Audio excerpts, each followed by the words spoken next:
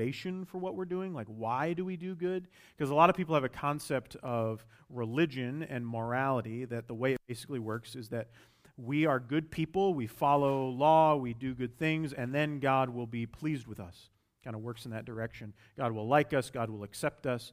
But the Christian paradigm actually flips that on its head, and I've tried to make that point every week, that in fact God saved us while we were still sinners, is what the Bible says, before we had done anything to deserve it, before we were good at all at following this law, and that in return, in response, we do good things as a way to say thank you.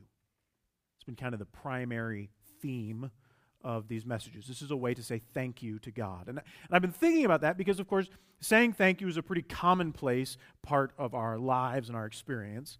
Has anybody here ever gotten into trouble for not saying thank you when somebody did something good for you? Probably a few hands going up, right? That's pretty common. But I was thinking, there have been times when I've like just forgotten to say thank you. Or I didn't even like really notice that somebody did something good for me and I didn't say anything. And something that I notice is sometimes I get in trouble, but most of the time, nothing happens. It's really not that big of a deal. I mean, maybe that person will think you're a little bit rude, but they'll move on, and it probably won't take them very long. It's not like the sky is falling. It's not like it's the end of the world. And so I've been thinking about that for Christian morality, and if we think about it in terms of saying thank you to God, maybe we think about it in that same lens, like, well, I guess if we do it, like if we think of it, I guess that's fine. But if it doesn't happen, like if we're not saying thank you, like big deal. The sky's not falling. It's not the end of the world if we don't do good things. I mean, it's just a thank you anyway, right? And so in answer to kind of that dilemma, I want to look at famous passage of Scripture, James chapter 2, verse 14. So James is writing this letter to one of the early Christian churches. This is what he says. What good is it, my brothers and sisters, if a person claims to have faith but has no deeds, like doesn't do anything? Can such faith save him? He asks and just leaves hanging for all of us. Can such faith save him? Suppose a brother or sister is without clothes and daily food. If one of you says to him, "Go, I wish you well, keep warm and well fed." In other words, if you say to him, "Hey, hope everything works out," but does nothing about his physical needs, what good is it? He asks and just lets hang in the air. What good is it?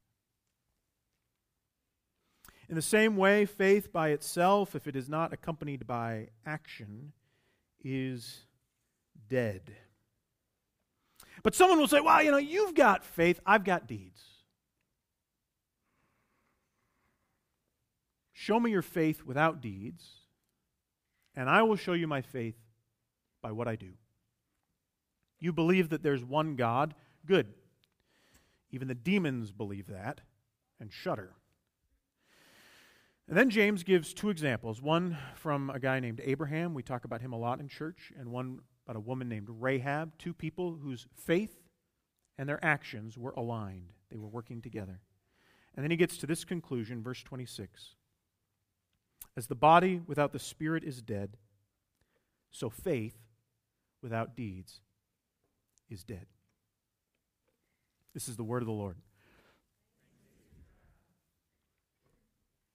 So I'm a part of a generation that has a lot of strong feelings about social justice. You can like a cause on Facebook. My generation likes a lot of causes on Facebook. We're known for having like a global perspective on things. Like a lot of us have actually traveled abroad. Like we've done like a mission trip in the Dominican Republic, or we've studied like a semester or something in Honduras or in Ghana.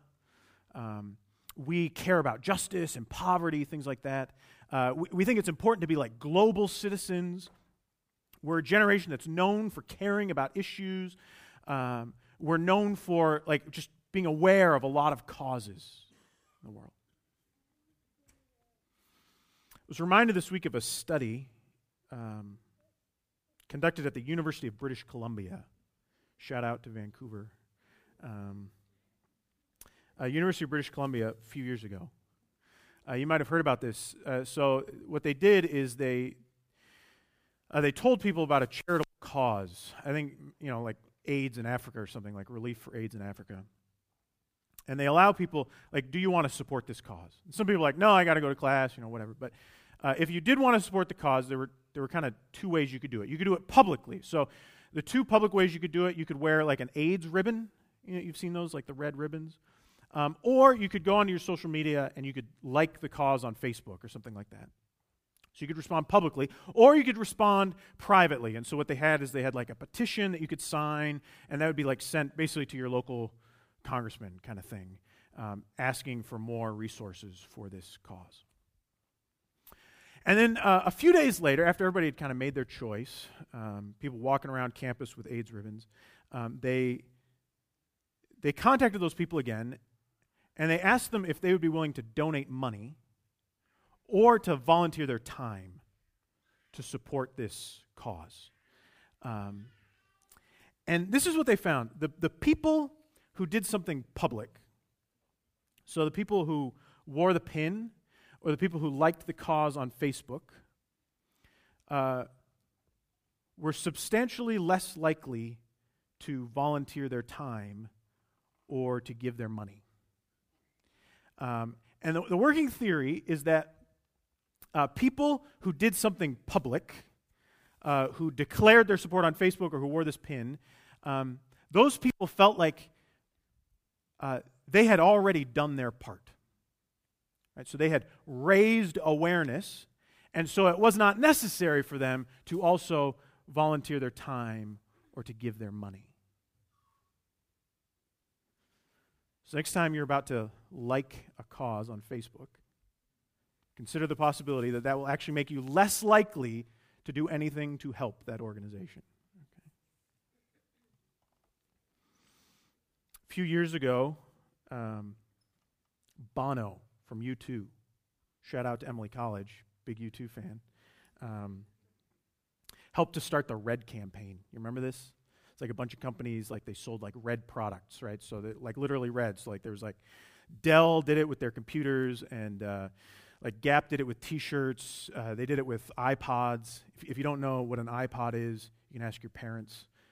But the way that it worked is they shared, like the idea was you could buy one of these red products, and a portion of the profits would go to like a charity that helped with, I think it was AIDS and development in Rwanda, is what I remember. There was an ad. There was a Super Bowl ad. I don't know if you remember this. This guy walks out of his apartment, and he's got one of these red Dell laptops under his arm. And as he's walking through the streets of this town, like these mobs start forming, like these big crowds of people chanting his name and cheering for him. And as he's walking through town, like a woman jumps out of the crowd and just kisses him on the mouth. Like everybody is just so excited about what a good guy he is. And at the end of the ad, he finally gets to his destination.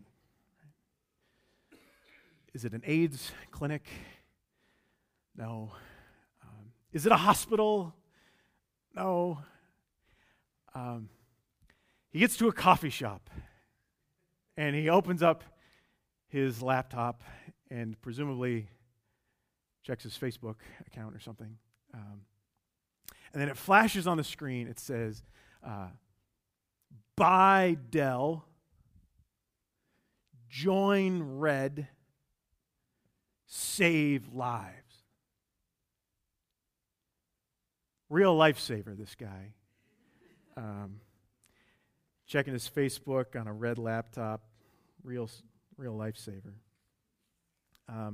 This Red campaign, it came under a lot of criticism. They've cleaned up their act some since then, but after the first few years, people were poking around and looking at the numbers, and what they found is that the different companies associated with this had spent about $100 million on advertising their connection to this campaign. $100 million, and you want to guess how much they ended up donating? It was like $18 million. So $100 million in advertising which had the side benefit of making their companies look really good. $100 million in advertising, and less than 20 to actually help.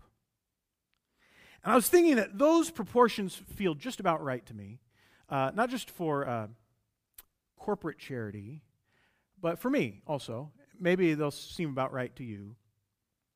When it comes to doing good, I think we're just about 5 parts self-promotion and 1 part, actually doing something. We probably spend about 5 times as much energy talking about what we're going to do, telling people about what we've done, and advertising our good intention as we spend actually doing something. 5 parts self-promotion, 1 part action. There was an ad a few years ago for UNICEF in Sweden. UNICEF is like the UN agency. They work on like relief and development, especially for children and women. And the ad shows it's obviously meant to be like a poor young boy. He's standing there. He's looking at the camera. In the background is his little brother who's like coughing on like a makeshift bed. And the kid looks into the camera and he says, "Sometimes I worry that I will get sick, like my mother got sick. And then I wonder, who will take care of my little brother? But I think everything will be okay," he says. Because today, UNICEF Sweden has 177,000 likes on Facebook. And they might get to 200,000 by the summertime. And then I think we should be all right. 5 parts self-promotion, 1 part action. I made that statistic up, the 5 to 1 thing. It sounds about right to me. And of course, it's nothing new, right? So humans have always been a lot better at talking the talk than walking the walk. And this is so true that one of the earliest letters written to any of the Christian churches, way back when, this letter that James wrote, has to bring this up to a Christian church. They have to bring up, they're like, hey, by the way, guys, remember that our Christian faith is not just about what we believe and what we say, it is also about what we do. And he had that killer line, which we still talk about all the time, right? Faith without deeds is dead. But he takes some pains here. He's not contrasting faith and deeds. They're not against each other. He says it's not appropriate for one person to be like, well, I'm more of a faith person, I'm more of a devotional person. Like, those people who read the Bible in a year? I read the Bible like 2.5 months. Like that's me, I'm that kind of person. And then the person over here who's like, I'm more of like a social justice-y kind of person. Like I don't really read the Bible much. I'm not sure what's in there. My favorite verse is like, how does it go? Preach the gospel at all times, and when necessary, use words. This is my favorite verse. That's in the Bible, isn't it? It might be, maybe not. It should be. If it's not, it's a good verse. And we act like these are on like 2 different poles, right? Like they're opposites from each other. Like you've got to pick one. And James is like, that's ridiculous. You don't pick one. He's not contrasting faith on the one hand and action on the other hand. He's contrasting a faith that is alive and a faith that's dead. He's saying, if you've been saved by Jesus, if you've had your sins forgiven, if you've experienced His grace, but you don't do anything to help another person, maybe we need to rewind and like go through that faith thing one more time. Like, I think you missed something the first time through. If you've got all the right answers about God, but never really serve another person, if your faith is stuck in your head, and it never creeps out into your heart, into your hands, I think it's probably time to check the pulse on that faith. I don't know if it's still ticking. The faith is not just about what you believe and what you say. So we've been talking about the Ten Commandments, right? Exodus chapter 20. Does anybody remember what happens in Exodus chapter 19, the one right before that? God makes us something with his people. A covenant. It's a different kind of covenant than the ones we often talk about here. It's kind of a two-way street. And the basic idea is, listen, people, if you follow these laws I'm about to give you, verse 5, he says, you will be for me a kingdom of priests and a holy nation. You will be a kingdom of priests and a holy nation. And the holy nation thing, that makes sense, right? Because if they're following these laws, they're going to be holy. That makes some sense. But priests, what's that about? Boy, it wouldn't have been helpful if we had spent like 2 months earlier this year talking about what priests do. Oh, wait. Priests, did they have regular jobs? Like, did they have like a plot of land that they like grew crops on to provide for their family? No. They had to live by faith, right, every day, trusting that God would provide through other people. They lived by faith. And what did they do all day? They helped people kill animals, right? And what was the most common reason somebody would kill an animal with a priest? It's like a sin, right? The idea was like, your sin is costly. And so you sort of represent the costliness of your sin by killing this animal. It's a way to try to become more holy yourself, try to set your life back on the right track. Priests sometimes have a reputation for being holier than thou. You've ever heard that expression? Holier than thou? Like they didn't get their hands dirty. Like they let common people kind of deal with like the mess of sin, and then they like sat around like reading books and drinking wine. But is that an accurate way to describe the priests in Israel? Did they say to people, hey man, you're on your own dealing with your sin? Did they get their hands dirty? Maybe kind of a lot. Maybe kind of filthy, right? Disgusting, like covered, gross. Right? So here are these guys, they live every day by faith. And they played this essential role in the community, right? Inviting people, helping people to pursue holiness, helping people follow God, but not from a distance, right? They didn't like shout across the courtyard like, hey man, you take care of your own stuff, right? But instead, they got right in there, didn't they? They literally spent all day covered in the blood and guts of animals. They spent all day getting their hands filthy, helping people deal with their sin. And I was thinking that's a good image for us.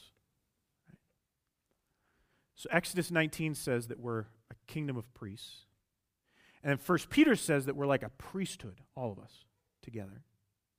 And so as Christians, if we are priests, then I think we got a similar role. So we help people around us kind of know and follow God. We help people with that. But never from a distance. Never saying, well, your sin disqualifies you. You got to stay over there. But instead saying, let me help you with your sin. Let's get our hands dirty together, taking care of this. So as Christians, if we are priests, we shouldn't be standing at a distance scolding people, but we should be coming right up close. How can I help? How can I walk alongside you? In other words, how can I put my faith into action? How can the beliefs in my head move out toward my heart and my hands? How can what I believe change what I do and who and what I love? That's the question. And this is my dream for our church. I don't think it's just mine. I think it's God's dream too. That our faith would be constantly translated into action. That that our church would be a church of these kinds of priests. It's hard, I know. It's easy to get discouraged. Sometimes you have good intentions, you end up doing more harm than good. But remember, they're not individual priests, right? It's a what of priests in Exodus? It's a kingdom of priests. And it's not just a priest, it's a priesthood in 1 Peter, right? So we are in this together. Pastor in Seattle reminded me in this line of this story in the Gospel of Luke, Luke chapter 5. It's a story about Jesus. And I think it's a story about a priesthood of believers. Oh, somebody want to grab the door? Thanks, Rebecca. A priesthood of believers. And the story goes like this. There's these friends, and they've got another friend who is paralyzed. He can't walk. And they've heard these stories. It's real early in Jesus' ministry, but they've heard these stories about this guy, Jesus, who can heal people, who can make sick people well again. And so these friends literally pick up their paralyzed friend and they carry him to where Jesus is. And then they get to the house where Jesus is, and it's packed. There's people everywhere. There's nowhere to go. There's no way that they're going to see Jesus. There's just way too many people. And as Seattle pastor points out, I think this is probably right. He says, if this were us, we would probably at this point in the story, we've gotten to the house, we've done our best, and what we do is we take a selfie with our friend, the paralyzed friend, with a frowny face emoji, and hashtag better luck next time. And we go home. And then in the meantime, right, all of our friends on Instagram would be like, man, you are such a good person. Way to go. That was a really good effort. Thanks for doing that, right? Mercifully, no smartphones in Luke chapter 5. So instead of Instagramming their attempt to be helpful, what do? They climbed onto the roof of this house. I don't know how that worked, but they climbed onto the roof of the house. And then obviously, they dug a hole into the roof of the house, and they lowered their friend down into the room. I don't know who was in charge of this plan. He gets points for persistence. Right? They had so many opportunities to give up, to call it good, to say that they tried, and nobody would have blamed them. People would have patted them on the back. Good effort. But instead, they were relentless. They were relentless in doing good. Because they knew where the power was. And so instead of giving up, every time they faced an obstacle, this roof doesn't already have a hole in it. I guess somebody should pass a shovel, right? Instead of giving up, they just every time took one more step. One more step to do good. And the story ends so beautifully, right? So the story ends, he gets down there, Jesus heals him, tells him to stand up, and the man goes away praising God. And then the whole crowd, everybody who was there, they started praising God too. And they all remarked to each other, they said, we have seen remarkable things today. And they had. They knew where the power was. They lived by faith. They did it together. And they saw remarkable things. Tonight at 6, we are not going to dig a hole in the roof of the church, but we're going to try to take one more step toward that persistent putting our faith into action. This is not a complicated idea. This is the basic idea for this faith in action thing. We get together once a month. That's the plan right now, once a month. Sing a couple songs. And then somebody's going to share some way that they have put their faith into action. And we're going to define that pretty broadly. So maybe you brought a plate of cookies to your neighbor. Maybe you sent some cards to people in your life who you knew were discouraged. Maybe you shared your faith with your brother or your sister. Somebody shares a story about how they put their faith into action. 15 minutes. Then we huddle up. I don't know, pairs of two, something like that. Haven't thought that far in advance. Probably 2 people. You pair up and you brainstorm with each other. How can I put my faith into action in the next day, in the next week, and in the next month? There's nothing elaborate here, okay? The idea is, sometimes people are kind of waiting around for some big program to put their faith into action. Maybe some people come up with a program. That's not what we're looking for. We're calling these mini experiments in mission, okay? Think small, but real, okay? So you share these ideas with each other, and you pray for each other, and you go home. It's the plan. And the idea is we don't want to make it complicated. We don't think most people really actually need that much instruction or teaching on how to do this. I think most of us kind of have an intuition. We just need a little encouragement to be as persistent as these guys in Luke chapter 5. So that's what we're trying to do. We're trying to just provide a little encouragement so that we can be the kind of church that's taking those little steps to be just a little bit more persistent in trying to put our faith into action, right? So we can be the kind of church, because we know where the power is, right? That's why we gather every week. We know where the power is. And my bet is that when we get together, we're going to have all these times to remark on how remarkable the things are that God is doing in our midst. That's my bet. All right, let's pray together. Lord, we pray that you would help us to live our whole lives saying thank you to you. And then not just see that as like, when I'm feeling like it, when it's convenient, Lord, but that we would be inconvenienced in our efforts to do good, that we could love and serve sacrificially and passionately. Lord, that we could flip the